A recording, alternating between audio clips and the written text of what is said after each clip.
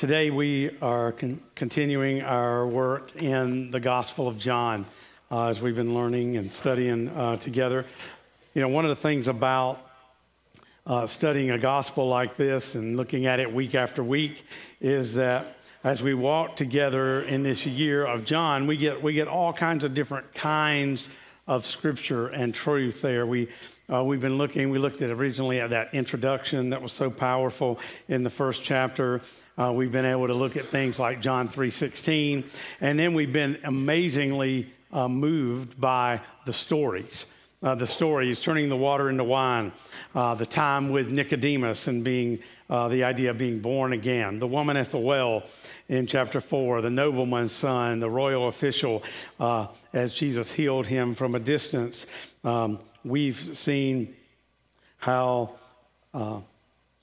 Christ has moved so powerfully. But as you get into this section of Scripture, there are places in Scripture that you might kind of like skip over, or maybe you didn't really remember so much about a section of Scripture, but it's so important that we hear not only like the great stories and miracles that Jesus does, but to hear what Jesus has to say about himself. It reminds us of who we are theologically. How do we get to this place that we believe like what we just did is a celebration of the Almighty God who has given himself for us, and demonstrating that and recognizing that happens through Jesus Christ. So what we're looking at this morning gives us understanding as part of the bedrock of what we believe, who we are. We ask questions. A lot of times people will ask, well, who is Jesus? Is Jesus really God? It's a question that shows up occasionally, and the understanding is phenomenal. It's hard for people today to accept that Jesus is really and truly God, but it was even harder in that day when this was happening. These Jewish leaders and these people are moved with a sense of uncertainty. We just saw in chapter 18 that because Jesus wasn't doing everything that they said should be happening related to the Sabbath, that they were ready to kill him. They were really ready to come against him. It reminds us that, we can see here their trust in their beliefs, their legalism. So as hard as it was for people to accept Jesus as God, today we are still called to that. Back then, they had this monotheistic belief throughout their culture. That means they believed in one God. And so for Jesus to say that he was God was just overwhelming to them. Well, today, a lot of people could care less about that, right? We don't live in really a monotheistic society.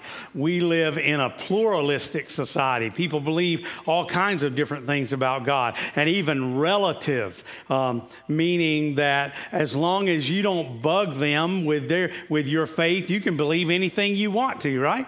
So not only do people not believe that Jesus is God, they don't really care if he's God or not. And so that's why this response that we see from Jesus is so profound for us. So we see that when Jesus went to the pool of Bethesda in Jerusalem, and he chose to heal this man that had a superstitious, he was an invalid, he was disabled, and he knew that it was going to attract all kind of attention of the religious authorities. And sure enough, it did. They scold this man that's been healed for carrying his pallet that he's been laying on at this pool, waiting for healing and a miracle. And they begin to the religious leaders hunt down Jesus, and they denounce him for violating their rules. And their real purpose was to eliminate Jesus as a threat. Jesus didn't focus, though, just on that surface issue. He went straight to the issue. The issue wasn't just about the Sabbath. The issue was, who is he? Is he God? And Jesus radically proclaims what is taking place. And so in this scripture, he's responding to that. He's responding to who is he? And he offers us 6 specific claims that he makes to who Jesus really is. Now, as we walk through these, I just want to ask you, do you believe these things? Do you believe in your heart? Not just in a religious way or I come to church, but do you believe these things that Christ has to say about himself? Oh, it's radical. I wanted to call this sermon radical. It's radical what he has to say. It's amazing. It's life-changing. But what it really means is if he is so radical about recognizing who he is, what kind of response would it take from us? I would say a radical response to him. When we see who he is, it's overwhelming to us. So I hope that you'll kind of draw your attention maybe away from this relativistic, pluralistic society that we live in and really hear what Jesus Christ says is absolutely true about himself. That changes everything. So these claims that he offers to us, I have 6 of them for you. So basically the way this whole scripture is laid out is there are 6 claims and then there's some witnesses that he brings along as we get to the end of this section. So as we're looking at it today, we're recognizing this work that he accomplished in us. Is John chapter 5, verse 19 through 47. So that's what we're looking at together. Now, this first claim that he makes in verses 19 and 20 is that Jesus is equal with God. Jesus is equal with God. So they ask him questions. They're trying to trap him. They're kind of having a trial on the street. And Jesus gave them this answer. Very truly, I tell you, the Son can do nothing by himself. He can only do what he sees his Father doing, because whatever the Father does, the Son also does. For the Father loves the Son and shows him all he does. Yes, he will show him even greater works than these, so that you will be amazed. So when Jesus is talking about the Father and him connected, working together, drawn together in love. Notice, like in the Lord's Prayer we say all the time, he says, pray this way, our Father. Well, in this section, he doesn't use the phrase our Father. He connects himself. He says, my Father. I and the Father are one. He says it multiple places throughout the Gospel of John. So these religious leaders recognized that Jesus was calling his own Father, making himself equal with God. And so this speech, this message that he offers to them, there leaves no mistake about it, what he is trying to say to them. Jesus begins a couple of these different points by saying kind of a double amen. He says, verily, verily, I say to you, or truthfully, I'm saying to you. It's kind of like a double amen. It is true, it is true. He says, this is what I want you to know. And he claims equality with God, calling himself the Son of God and referring to God as his Father. And while Father and Son are distinct persons, Father and Son are equal and united together. So as that Father and the Son, they act together, not in opposition to each other, but in total unity. There is not only one mind and one heart together, but one heart joined together to accomplish what God has in mind. The Son is the perfect revelation of the Father coming to walk on earth with us. Do you believe that? Do you believe that the one who once was in heaven came and walked among us on the earth? Jesus says he and the Father are one, that Jesus is equal with God. I'm telling you, that's the least relative thing you can say in your life. That when you say that, you are recognizing that Jesus has been exalted. He is not just a great teacher. He's not just some religious figure that we named Christianity about. He is our God. He is equal with the Father, and he has come to walk among us. Do you believe something that radical? And how do you respond to that? Secondly, the second thing we see, the second claim, is that Jesus is the giver of life. Verse 21, For just as the Father raises the dead and gives them life, even so the Son gives life to whom he is pleased to give it. If you jump down to verse 26, he says, for as the Father has life in himself, so has he granted the Son to also have life in himself. In order to give life, you have to be the source of life, right? The world, it's just an outrageous claim for us to believe, for any human being to say that they are the giver of life. Doctors can give medicine to help us kind of delay death and to help us to find some healing in this life. The prophets in the Old Testament, there are miracles that took place there, but not one of them took credit for it themselves. They gave all that praise to God. The divine power to be able to raise somebody from the dead. Christ is the one who gives life to all of us, recognizing that only God can create something out of nothing, and only God can give life. We see it over and over in the Bible. One place we see is the valley of dry bones, those bones that were laid out there. And who gave life? Well, it wasn't the prophet. The Spirit of God breathed on those bones and gave them life. He is the life giver. See, what that means, why it's so radical, is that not only does God raise the dead in a physical way. See, you need physical life. I mean, you all got it. You sludged through the snow and came in here, and your face was wet, and you have physical life. And we pray often for God to touch us physically. You might not have felt very good this morning, and maybe you were praying, Lord, just help me make it through and not have any problems today. Whatever you're praying about. There are people in a hospital or a nursing home that are praying today. We're praying for many that are hurting and struggling today. What we say? We're praying for them physically. But what's so radical is that you not only have physical life, but you have spiritual life. You have a spirit in you that God wants to give you life. Do you know that there are many people walking around physically that look like they're alive, but spiritually, the Bible says they're dead? You were probably like that.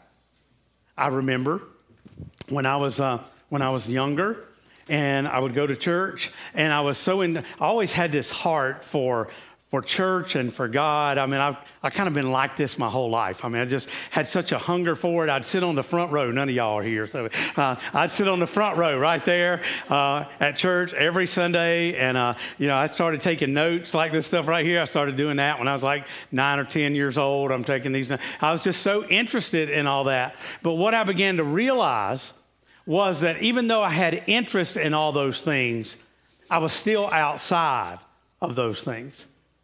I knew that I had some awareness. God was touching me physically. He was helping me to grow. He was even touching my mind and helping me learn things. But I realized that he had not made me alive spiritually like I heard other people talking about. You know what I'm saying? You remember that? You remember that awareness that there was something going on in the life of some other people that you didn't have. That wasn't going on in you, that you could say, oh, yeah, well, I'll go to church and everything's fine. But you begin to realize that there's a sense of life that is beyond my physical life, that there is something happening in me. Man, I've never been the same.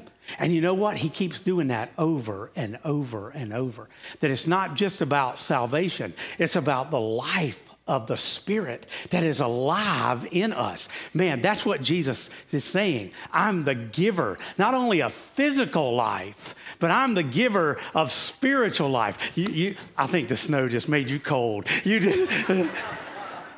What a thing. What to think about, that he is not only, so you don't just pray for yourself physically that your finger will be better, or that whatever's happening in your life, that you'll have this physical touch, but pray. That's why you came today, right? That's why you came, to eat spiritual food, to take it in so that you could be refreshed and restored, and that today he could give you spiritual life. Jesus said, he was equal with God. He's the giver of life. Notice the third one. Thirdly, he says, Jesus says that he is the final judge The final judge, 22 and 23, says, moreover, the Father judges no one, but has entrusted all judgment to the Son, that all may honor the Son just as they honor the Father. Whoever does not honor the Son does not honor the Father who sent him. He's talking about Jesus being the final judge. You know, if you ask people, just generally, who is the final judge? I think most people would say God, right? You just say God. Well, this passage is so interesting. He's talking about them being equal. So they're equal but Jesus is our final judge. He is the one that's going to make the final decision about us. You know, he is recognizing that he is omniscient, that he knows all things. He knows us, and only he can weigh the value of a person without being hypocritical or overcoming us in some kind of negative way. He decides the fate of humanity. He is the final judge for all of us. So he reminds us that he's the judge. You know, when we stand in the presence of the judge was once a prisoner himself. He can be our judge because he's walked in our shoes. He knows where we are. He has been slanderously accused, unjustly tried, brutally beaten, mocked at his execution, and absolutely killed on a cross. The Father honored him for his selfless sacrifice. He was truly innocent, dying without speaking a word of his own defense, that we should reverently and honor him. Paul says, therefore, God highly exalted him and bestowed on him a name which is above every name, that at the name of Jesus, every knee should bow and every tongue confess that on the earth and under the earth that Jesus Christ is Lord, to the glory of God the Father. Wow, that's radical. God has said he is the final judge. And what does that mean? That means the fourth claim. That means that Jesus will determine our eternal destiny. Jesus will determine our eternal destiny. Once again, in verse 24, he says, very truly I tell you, amen, amen. I'm telling you the truth, he says. Whoever hears my word and believes him who sent me has eternal life and will not be judged, but is crossed over from death to life. Jesus proclaims in this statement, he calls us to believe that he and the Father are one and that he will be the ultimate judge for all of us. He determines our destiny with God. It's good news. It is good news that the one that loves you more than all, he gets to be the one to make the final determination. He is the one. And when you look at this, you can see that there's just some amazing truth here about him reminding us of our eternal destiny. What is your eternal destiny going to be on? Not your husband, not your spouse. They're not going to make the decision for you. You know, it's not going to be just how good did I do a little bit better than others? Did I do a little bit more good than not? Some kind of weight or no. Your eternal destiny is wrapped up in what you believe radically about Jesus Christ. He's going to decide. Don't you love the thief on the cross? We've been practicing a lot, getting ready. I was standing right over there and watching this thief on the cross. And with amazement that Jesus not only is crucified right beside him, but he makes an ultimate call. Today, you'll be with me in paradise. You know, that he has the ability to say that to you. He's the one. He's the judge. He makes all the final decisions about our faith in him. And so what you believe about him, not only the radicalness of what he says about himself, but your radical faith in him, that's going to make all the difference. And that's going to decide whether you go to heaven or not. Jesus. The fifth claim that he makes is he says that he will bring those and raise people from the dead He will raise them from the dead. Again, he says, truly, truly, I tell you, a time is coming and has now come when the dead will hear the voice of the Son of God. And those who hear will live. For as the Father has life in himself, so has he granted the Son to also have life in himself. And he has given him authority to judge because he's the Son of Man. Don't be amazed at this, for a time is coming when all who are in their graves will hear his voice and come out, and those who have done what is good will rise to live, and those who have done what is evil will rise to be condemned. He's telling us some things here. He is the one that is going to raise from the dead. He's describing this for us, that he's going to raise up those from the dead. Don't you love the words about hearing here? He says, reminding us that those who hear, even in the graves, they will hear. And if it's kind of a twofold thing about hearing. It's one thing to hear like what we're talking about today. And so we hear it. We hear it with our ears. We take it into our heart. We hear it. We understand it. But there's also the hearing that means that I'm living that out. You know, how can you tell if your kid really heard you? Right? It's not, were they standing in the room, oh yeah, they heard me. No. The hearing is, oh yeah, he heard me because he did what he was supposed to do. He responded to what he had heard. You get that, right? Just because we hear all these magnificent, radical things about Christ that he says about himself, the real question is, did you really hear it? Is it being lived out in your life? Don't be a rebellious son or daughter. Trust him. He is the one that wants you to hear that he raises the dead. I noticed some things here, just some real truths that, again, that ask me, do I really believe? You know, there is definitely life after death, right? I mean, you read the scripture, you can't help it. If you believe that Jesus is telling the truth, you know that there is life after death. After you're in the grave, he says the voices are going to be heard. Now, see, I have no idea how to figure out a verse like this. All I know is that the only one that knows for sure that has been here is Jesus. And he says the people in the grave are going to hear. So I don't know if it's like that dry bones thing we were talking about or what it's going to be like. All I know is that once we get into the eternity, he's in full control. And he is going to raise us up. He is going to give us new bodies. And this whole thing is that everyone will be impacted by this. Everyone. You know, this is not like, well, if you're a Christian, this is going to have some impact on you. I don't believe that. I believe that the whole world is going to be impacted by this kind of moment, this life after death moment, that God is, how we're going to be impacted related to judgment and eternity. And then every person will fall into one of two categories, right? You got two options, heaven or hell. Now, you can try to believe that the culture loves to kind of mess up this whole thing. They want you to make light of and not really believe. But the truth is, if you believe who Jesus is and what Jesus has to say, he makes this radical claim that you only have two choices. Trust in him and go to heaven, or rebel against him and go to hell.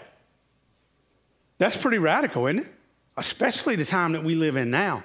Everybody wants it to be, this way or that way, or kind of soften it or change, but it's still so true that Jesus will raise the dead. You see what we got? Jesus is equal with God, giver of life. He's the final judge. Our eternal destiny is based on him, and that Jesus will raise the dead. He's fully God, yet fully man, giving himself completely to us. So the last claim he makes is in verse 30. He says that Jesus always does the will of God. By myself, I can do nothing. I judge only as I hear, and my judgment is just, for I seek not to please myself, but him who sent me. There's a little tone change right here. Earlier, he keeps talking about the Son of God, the Son of Man. He's using those statements to refer to himself. I love verse 30 because he says, I can do nothing. I judge as I hear my judgment. I seek not to please myself, but him who sent me. He's making no doubt about it. No doubt at all what he is saying. He's asking you, do you believe these truths? Because I'm talking about myself. I'm talking about who I am. So as you wonder, or as you may struggle with it, recognizing that Jesus is all of these things. So as you think about all the great people that have ever lived, all the great philosophers and teachers and statesmen and politicians, I mean, none of those, no great men or women who have ever lived would ever make claims like this, because we'd say, you're insane. You're shameless. You're evil, because none of them were God in the flesh. I wrote some notes at the end of this for you, under verse 30 there. It says, Jesus declared these 6 truths about himself. Jesus claimed equality with God, which leaves us no room for compromise or middle ground. We get that, right? It's one, I mean, it's there or not. You believe or you don't. No middle ground. So we must choose to believe him or reject him. Those are the only options we have. If we choose to reject his claim, then we must choose between 2 alternative explanations. What I'm asking you to think about here is why would I reject him? What's the why of that? Because either Jesus knew that these claims he was making were false, or he didn't. And if he deliberately misrepresented himself, you know what Jesus is? He's a total liar. He is evil to the core for demanding us to worship him when he's not really God. But on the other hand, if he's only a man who claims to be God, like many did in that time, then he's out of his mind, really. So if Jesus was wrong about his identity, then Jesus is nothing. Jesus was neither a good man or a teacher that was worth listening to. Nothing that he said would be trustworthy if he didn't know who he was, if we don't believe who he was. Yet, if we choose to believe his claims, then we have 2 choices, 2 responses: rebellion or trust. Accepting Jesus' claim to be God without trusting him for salvation makes us no better than the demons. You remember that? James tells us that even the demons believe in God and shudder, it says. Shudder with fear. They know that God is real. They know who Christ is, but yet they haven't applied that to their life. Is that possible? Is it possible to trust in religious claims without receiving the offer of God's grace and receiving Christ as Savior? I'm asking you, is it possible? Is it possible to be religious without really receiving and knowing Christ as your Savior? Sure it is. We live in it. Religion is our effort to gain heaven on our terms and by our own effort. The road to hell is jammed with people who proudly trust in their own goodness rather than humbly receiving the eternal life as a dear gift given to us by Jesus. It's so radical. The radical response demanded by the Lord is to accept his radical claims as true and to place our complete trust in him. Of all of our life choices that you and I make, is the only right decision is to accept Christ. You know, I pinned my whole life on that. Every person that we come into contact with, every person I come into contact with, I have this desire that they would come to a place to accept Christ, because I believe in my heart the things that Jesus has said about him. And if you believe what Jesus said, it has to burden you for those people in your life that don't know Christ, that haven't received him. our radical response to him challenges us, moves us to recognize that he is the answer. He is the one that we trust in. Our response demands that we put our faith completely in him because we believe. Jesus is Lord. That verse from Paul said, every knee will bow, every tongue will confess. We sing it. We sing, he is Lord, he is Lord. Help me out. He is risen from the dead, and he is Lord. Now this talks about you and me. Every knee shall bow, every tongue confess. Confess what? That Jesus Christ is Lord. What is that song trying to do? That song is trying to say these claims that he made are absolutely true. You know when he proved it? Easter morning.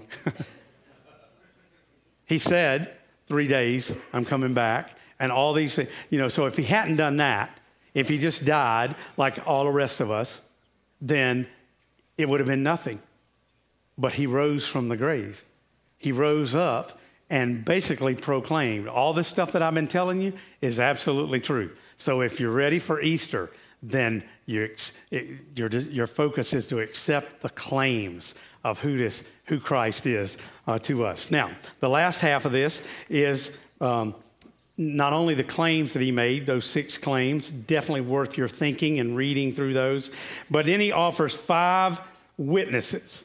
5 witnesses to who Jesus is. So he starts out, it's kind of thinking about this like courtroom setting that we can see. There's like a trial that's going on, and in the midst of this trial, he's thinking about this court system, and he's reminding us that there needed to be witnesses. So if we can finish this sermon today thinking about that we got a judge and we got a jury, and we'll be in the jury, all right? We'll sit over in the side and we'll be the jury and listen to what Jesus has to say about the witnesses. I mean, Jesus is not being brought into court here, except that it's like a public court, public setting where he's being accused, and there's a desire to kill him, and yet these Pharisees wanted the public opinion to turn against him. So Jesus in turn offers some expression of witnesses that he could offer. First of all,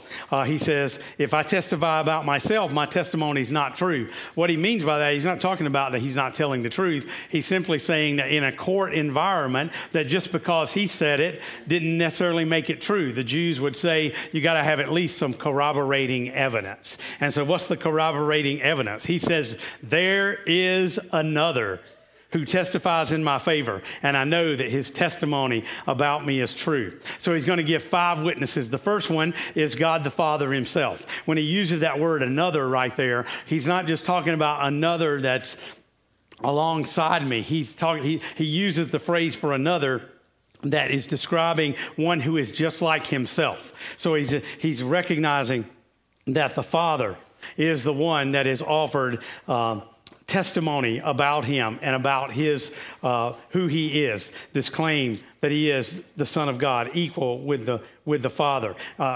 The Father has been responding to that. You remember when Jesus was born, the Father sends the angelic host out and says, glory be to God, and reminds them that just this Savior has been born in Bethlehem. I mean, he was the GPS of the day, wasn't he? This is where it is. This is where I want you to go. And then when Jesus is baptized, you remember the Father shows up and he says, this is my beloved Son in whom I am well. He's a witness. He's witnessing to us, proclaiming. We see him proclaim that at the Mount of Transfiguration and through the crucifixion and the resurrection and the ascension, seeing it that the Father has sent him, and now the Father is bearing witness that this is the Savior of the world, the Son of God. First witness was God the Father. The second witness was John the Baptist. John the Baptist was like this forerunner, one that had come to lead the way and to tell about the coming of the Christ. These Pharisees, they all thought a lot of John the Baptist. He was one that was sent from God. They liked him right up to the moment where he said, look, the Lamb of God that takes away the sin of the world. This is the Messiah. He's the one. He's the one that has come and made such transformation in their hearts and through his coming. So he's reminding, he's John the Baptist was his witness. Number 3, recognize that he says the witness of the works that he had done. Verse 36, I have testimony weightier than that of John, for the works that the Father has given me to finish, the very works that I am doing. We've been watching him. We've been seeing him by the pool and healing and raising, working. We're going to see him walk on water. We're going to see him feed 5,000 plus. We're going to see him raise Lazarus from the dead. He says, the Father who has sent me has testified concerning me, recognizing that the one that has sent him, that he is doing those very works and that the Father testifies about him. We see the great works that Christ is accomplishing in us. What a powerful witness he is. As we see the works of Jesus, God's gospel provides us overwhelming evidence about who is the Christ. Number 4, God the Father, John the Baptist, the works of Jesus. Then he says the Scriptures. The Scriptures themselves testify about me, about the coming of Christ. You see, he says, you have in your mind your Bibles. This is the Message. Constantly, because you think you'll find eternal life there. But you miss the forest from the trees. These scriptures are all about me. And here I am standing right before you, and you aren't willing to receive from me the life you say that you want. He is reminding them that he is the one that Scripture proclaims about himself, reminding us of what the Bible is intended to do. You know, we don't worship the Bible. The Bible causes us to look for Jesus, to look for him. It's like, I heard about this story about started to say the Sears Tower, but the Willis Tower, you know, the one that has the wrong name now and all that over in Chicago. And you go up there. I don't know if you've ever been up there. You go up there, and it's quite shocking. I mean, to step out on this plexiglass and to see yourself standing over, I've been there many times. Many times people don't want to do that, don't want to go there. I love to do that. I love to step out there and then just kind of chastise those that are with me that don't want to do that. So it's kind of fun. Sorry about that. So this guy, I wasn't there for this, but I heard about this, that this guy and one of his friends is standing there on the plexiglass, just this beautiful scene there. And this guy just says, this is amazing. I mean, the craftsmanship and the work of this is phenomenal. And he's down there and he's looking at the frame right on the corner there. And he says, I think I'm going to scrape a little bit of this off and see exactly what this frame is made out of. That guy's ridiculous, right? He's so wrapped up in the frame that he forgot what the window was for. The window was to give you this magnificent, majestic view of this incredible city. And you stand there in awe of what you're seeing. See, that's how it is with the Bible. You can get wrapped up in loving the Bible and studying the Bible and forget that the intent of the Bible is to give you this incredible, amazing view of Jesus Christ. That's why we have the Word of God. The Scriptures bear witness to him over and over again. Come to Passion Play. You'll hear that proclaimed so clearly as we celebrate that all throughout the Bible, Jesus is proclaimed. So never forget how the Scriptures are a witness. And finally, he mentions Moses. Moses, who is one that was one of the great prophets, along with Abraham and Moses as the lawgiver. He's reminding us that Moses didn't give the law just in reference to giving them something to believe in, but again, pointing them to the Savior, the Messiah, who would come. So what's your verdict? He made all the claims. Do you believe those? He provided the witnesses. They've been carefully chosen. Each one of them takes the stand, and the evidence has been presented, and the defense rests. And as a member of the jury, now you get to deliberate. You must weigh the evidence. It's a powerful, life-changing decision. What's your verdict? It's quite literally a verdict that is a matter of life and death. Your life and your death. I noticed that there are 5 witnesses there. I want to be witness number 6, all right? How about you? We could have put another line there where we could put our names, that I'm a witness to that. You see, my desire for you is to know Christ. I hope you love the Bible. I hope you love coming to church. But all those things are nothing but windows that you could see and come to know Jesus Christ as your Savior. Do you know him? Have you heard the radical things about who he is? He is amazing. He is our God that came from heaven to walk among us. He gave his life. We took communion together this morning because we are recognizing his body and his blood. Could I influence you anymore? I mean, some of you are in this room and you might want to just stand up and shout. I know how you are. Some of y'all tell me that after we walk out. But there might be somebody in here. Maybe that you got a lot of stuff up here about it. Maybe you've been listening to your grandma. You've been going to church. Or maybe you haven't gone to church very often. Maybe you haven't really surrendered yourself completely to this radical Jesus. It's your only choice.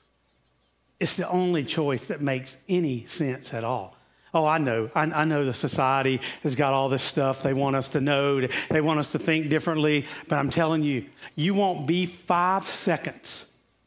You won't be 5 seconds into eternity, and you'll know that it was right. That was it. It was just like the Bible proclaimed. So you don't have to believe me. Believe him. He made the claims. He called the witnesses. And he asked you, surrender. I am the life giver. Let him give you life today. I hope that you feel better physically. It'll come and go. But spiritually, heaven is waiting because of what he came to offer to us. Would you bow with me? Jesus, what a place in Scripture. You brought us right along on a street corner somewhere, maybe around the temple or wherever you were gathered, and you spoke words to these religious people that are absolutely life-changing and radical. Today, Lord, we get to decide. Many in this room have decided long ago, but I keep talking to them, Lord. Many others keep using our voices, our lives, to proclaim that there is no other name by which we might be saved than the name of Jesus. So with our hearts, we believe, and with our minds, our tongues, we confess that Jesus Christ is Lord and that Jesus Christ has saved me. Thank you for teaching us so profoundly. Thank you for the radical claims, and thank you for your call to a radical response to Jesus. In your holy name, Lord, everyone said together, amen.